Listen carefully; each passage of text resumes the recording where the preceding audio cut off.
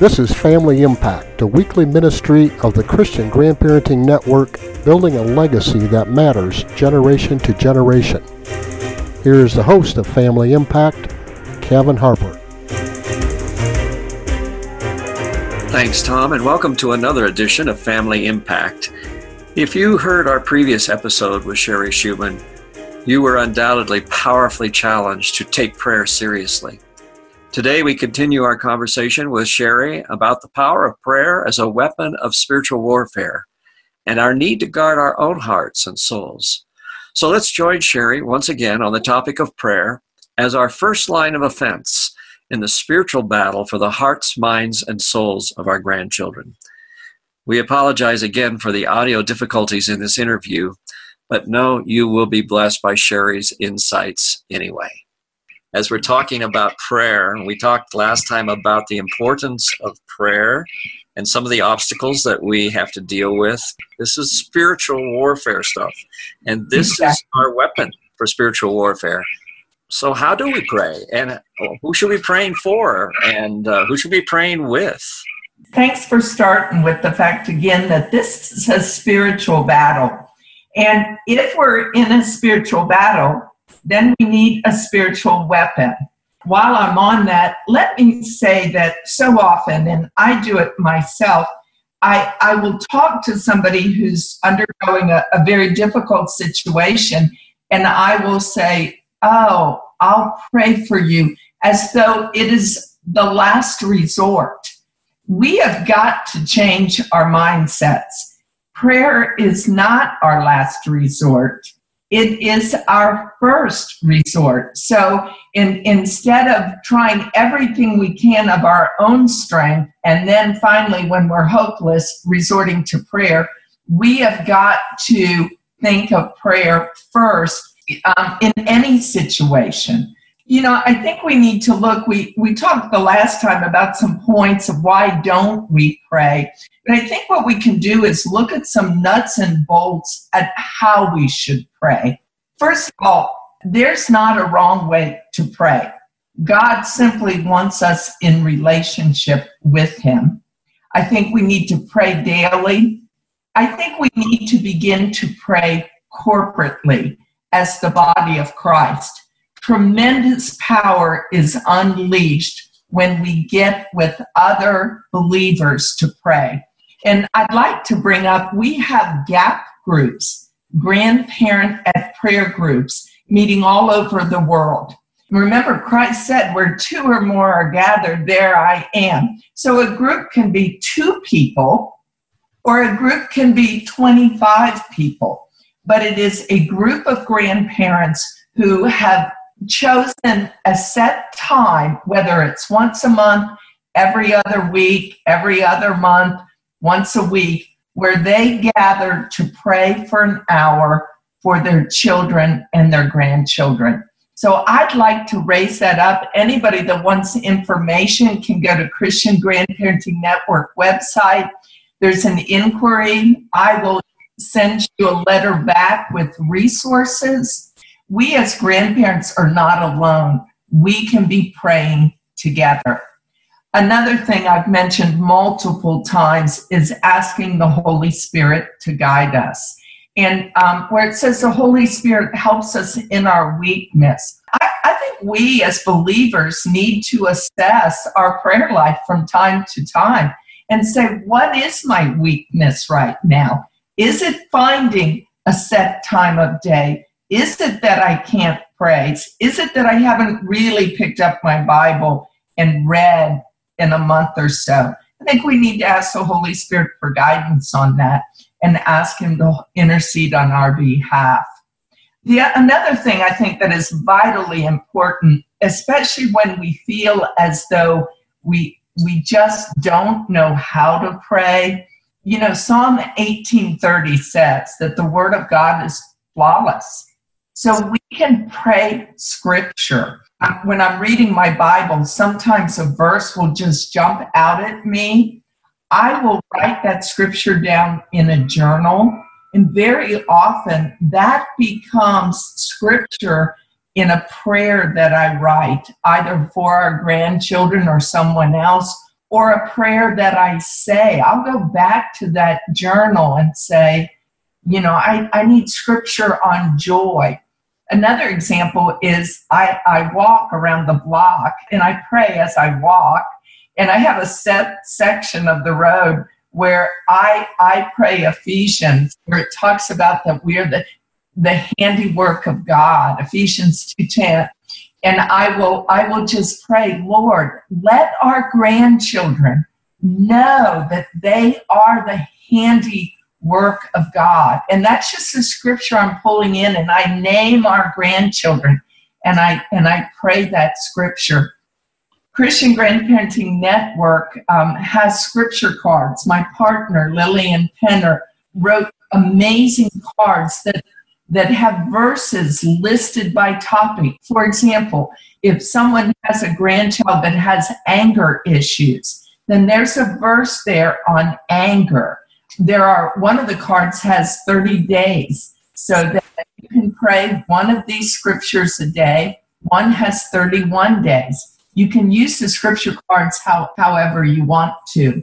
I think another thing that we need to do is realize that prayer is not limited by boundaries. When we think of grandparents, we think of, the brand new grandmother holding that baby, not a problem in the world. And I think, unfortunately, many of us grandparents look at other grandparents and think they have no problems. For example, they don't have a prodigal child, or they don't have grandchildren with special needs. And to me, this is so tragic. A woman recently referred to herself as the rejected grandmother.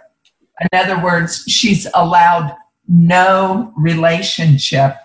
Another example, I actually spoke with a woman who was Jewish and gave her life to Christ, and she is not allowed to speak Jesus' name in front of her grandchildren. And she said, what am I to do? My heart is breaking. And I told her, I said, you still have the strongest weapon in the arsenal. Your children can say that you cannot speak to your grandchildren about Jesus, but they cannot say you cannot talk to Jesus about your grandchildren. So I said to her, you get on your knees. If you have to, get on the floor and you pray. And it may be 1 month, it may be 20 years, but you don't stop praying. God will honor and answer those prayers. And I think 2 more points I'd like to make, Kevin. First of all, we need to model prayer with our grandchildren. One of my favorite stories is our granddaughter was 3, and she was standing on a slide. We were at the playground. There was a siren in the background, and all of a sudden she screamed, "Grandma, quick, there's an emergency. We must pray." Having my heart, it just leaped. Not because there was an emergency, of course, but because at 3 years old, she understood intercessory prayer. And I thought, this is amazing. Exactly. Now I do confess, God bless her, now we have to pray for the ambulance driver because she's now the policeman, and we're now to the surgeons and the nurses. I think one thing I'd like to bring up, in Mark Batterson's book, The Circle Maker, he talks about his grandfather, listening to his grandfather who was deaf.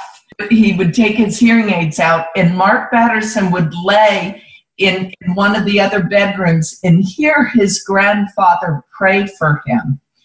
And he says that his grandfather died when he was 6. That impact, that legacy that his grandfather left him, now as an adult, sometimes he will see God answering prayers or just the power of God working in his life. And that still small voice says, these are the prayers of your grandfather still being answered. Yeah, this is significant stuff we're talking about. I mean, maybe we can't have the relationships. Maybe we don't know what the future holds, but we can pray. And that's not a trivial thing at all. Right. I had a woman ask me one time, she said, but what if we don't see God answer the prayers? And I said, that doesn't matter. God may call me home 5 minutes from now. That doesn't matter. The fact that I prayed is what matters. And I just, like I said, I think we need to challenge each other. I think we need to get on our knees.